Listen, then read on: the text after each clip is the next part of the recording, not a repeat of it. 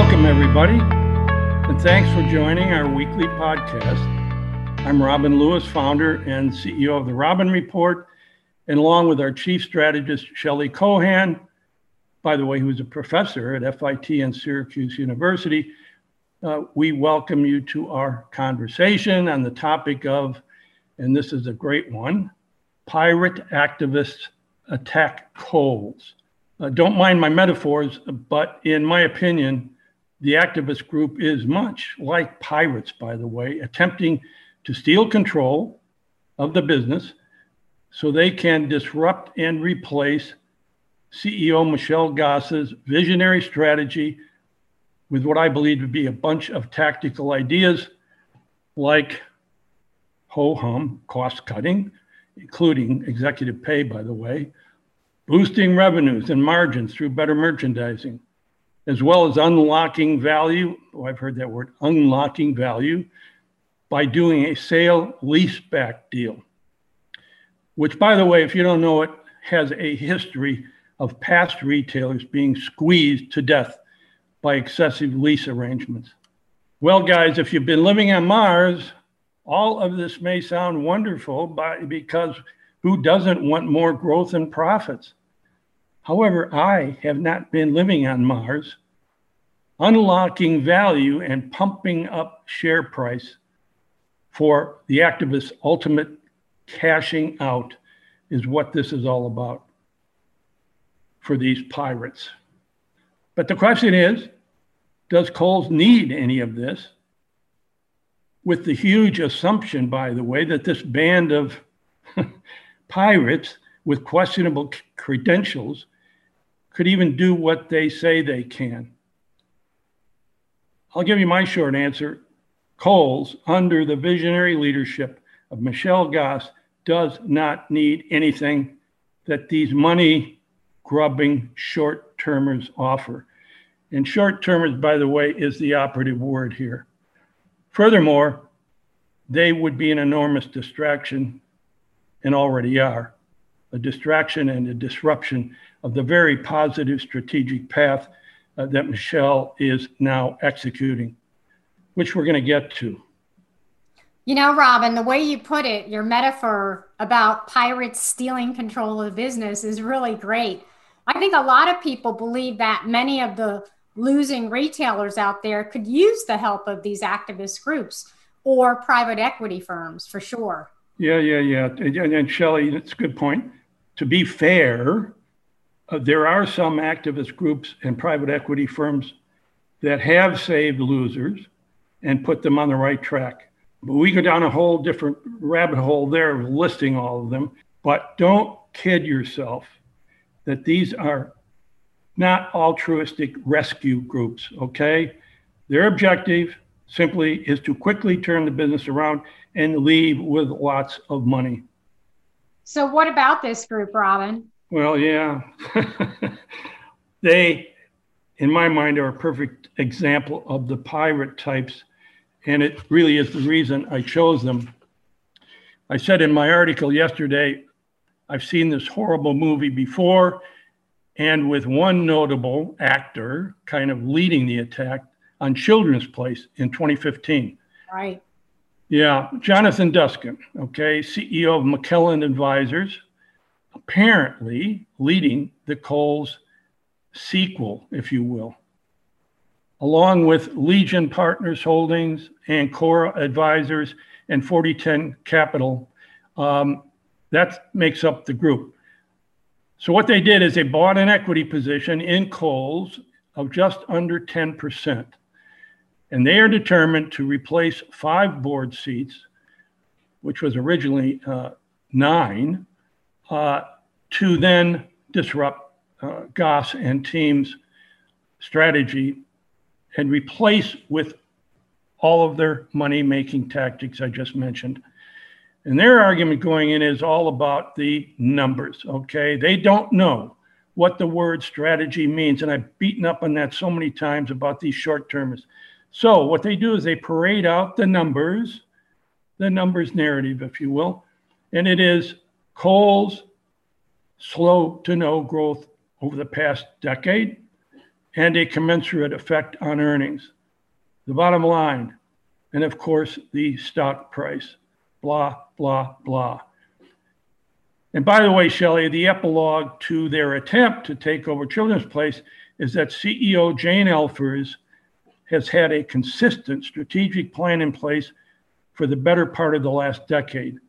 And it is clear that because of her and her team's skillful execution of this strategy, they prevailed over this band of activists who do not know what the word strategy means, just as I believe Michelle Goss will prevail. Also, Robin, it should be noted that this activist investor slate has overseen significant value destruction, including 9 companies that have filed for bankruptcy, including most recently Christopher & Banks. And of course, there's Bed Bath & Beyond, which was on the edge of abyss when this group took control. And even though there seems to be some progress with the new CEO from Target, I think the jury's still out on the fate of this brand. Yeah. You are so right. And also, thanks for making those points. I think they're very apt here. So, Shelley, there is a backstory on the Kohl's numbers, okay? But these pirates, again, only see the numbers.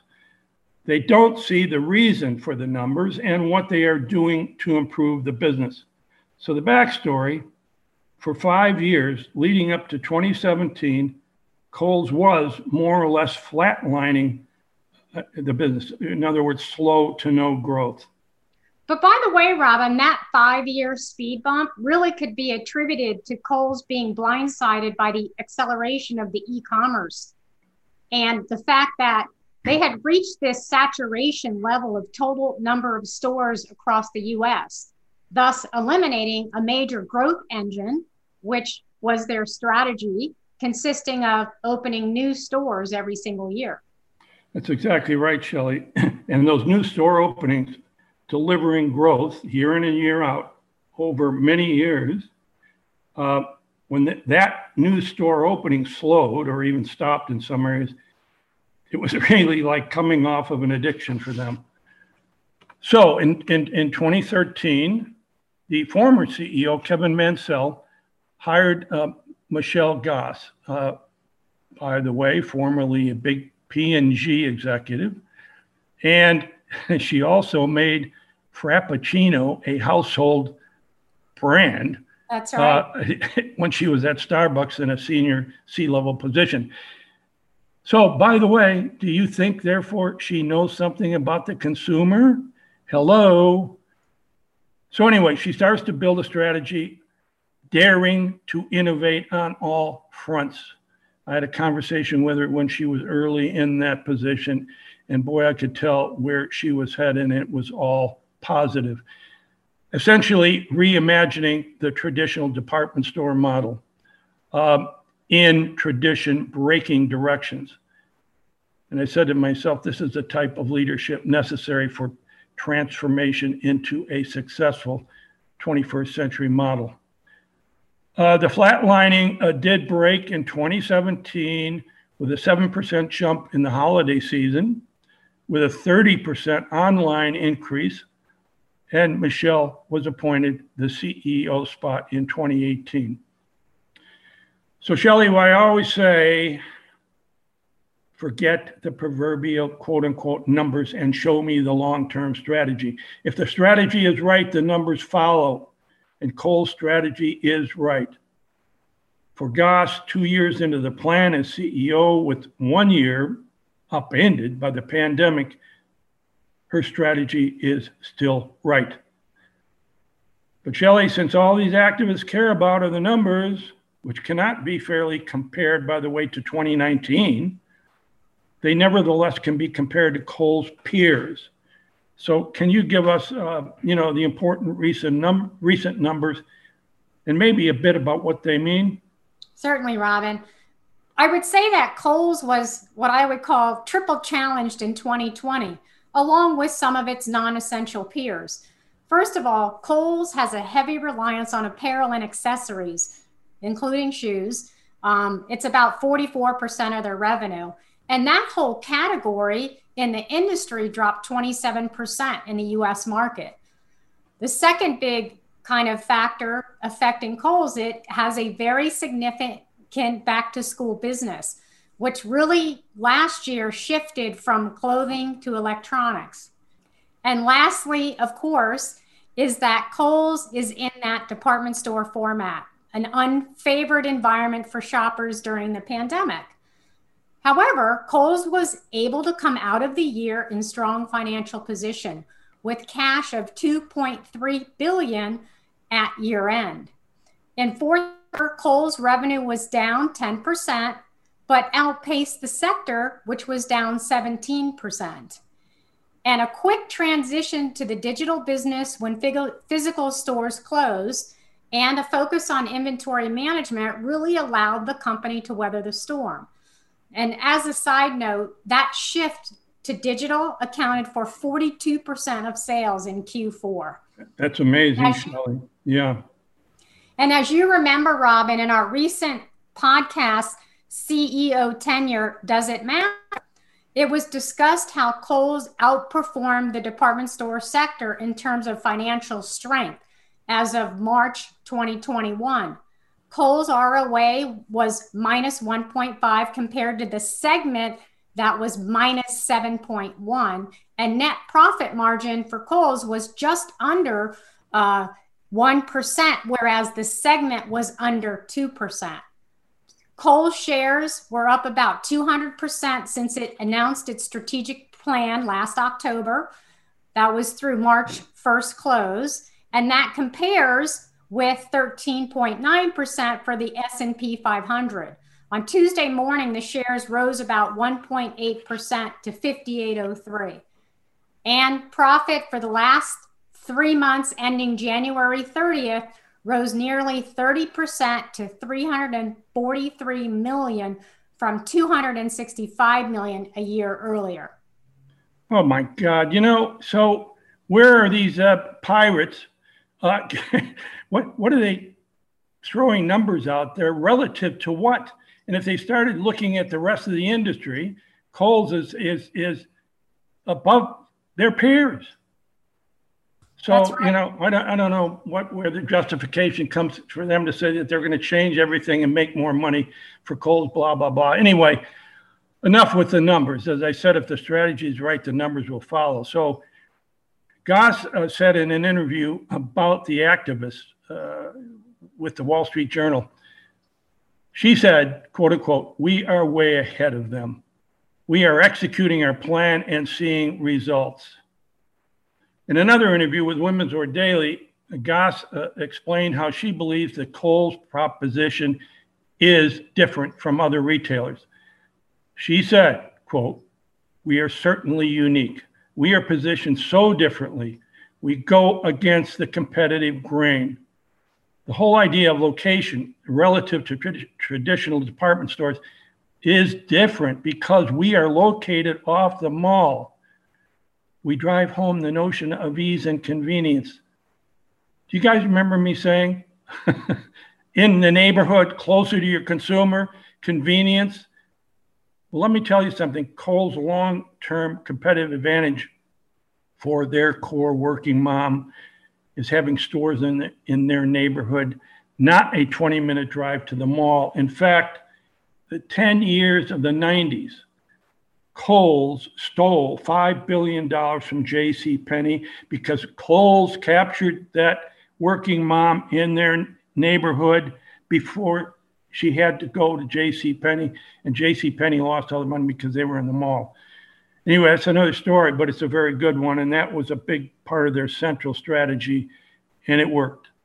So she continues, "Digital has put the world at the customer's fingertips," which, by the way, is a challenge to Kohl's differentiated location strategy. And then she goes on to say, "I say that I want things to be strategically surprising." She says, "We really take advantage of all the data we have and being true to the customer. We're making all the bold, unexpected, disruptive moves we can make to keep the customer interested. We're also thinking of ourselves as a platform. to bring in customers who are focused on aspiration, inspiration, and accessibility, for bringing exciting, big ideas and scale. So Shelley, I use this quote to emphasize Goss's use of the word platform versus retail store, which I have said till I'm ad nauseum, which is a big mental barrier to envisioning anything other than a building full of stuff. When you hear that word retail store, Goss can envision the platform as a model to share with all kinds of partners, and in some cases, even competitors. She also envisions smaller platforms.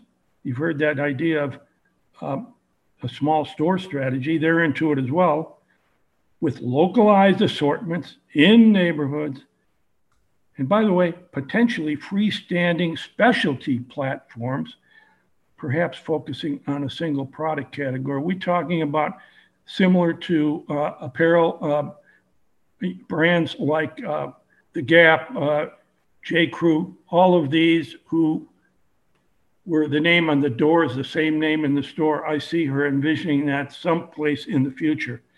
So anyway, this is a 21st century, in my mind, strategic visionary. And Robin, how about those two enormous ideas, partnering with Amazon and Sephora? So really sharing the Kohl's platform, and it's a win-win home run for both. And there's also other brands that will bring in new and younger consumer traffic, accessible and aspirational brands like Vans, Nike, Levi, Under Armour, Adidas, and recently announced partner Cole Haan. That Amazon deal brought 2 million new customers to its stores last year, and 1/3 of those customers are millennials. And of course, many of those new shoppers are buying something at Kohl's when they drop off their Amazon returns, which is leading to higher sales and profit. Well, once again, this idea of a platform where she can imagine anything she wants to put on her Kohl's platform. And that is exactly what and this is, others are beginning to do this. I would say that she's almost a leader in it. And, like I said, frankly, she could invite any other retailer like Sephora or Amazon who, is compatible with their consumer group, but also gives them overnight businesses that they don't have to develop. I mean, and by the way, Sephora was a brilliant move. Kohl's was challenged in the beauty category for years. I mean, early in the 2000s, I was doing some consulting with the head of their consumer research group. And they've been challenged in this beauty area. Yeah. So if Sephora yields the same sales per square foot as what was estimated that they did at JCPenney, that number was $600 a square foot. Now, compared to Kohl's average annual square foot return of around $229 in 2019, according to Statista. So look at the difference, $600 versus $229. Anyway, need I say more? They plan to launch 200 Sephora concept stores in fall 2021 and are planning to expand to at least 850 stores by 2023. The Sephora's at Kohl's store in-store concept is really brilliant, and it gives Kohl's over 100 makeup, skincare, hair, fragrance brands literally overnight. And then Kohl's shoppers also get to experience that signature Sephora look and feel of the stores.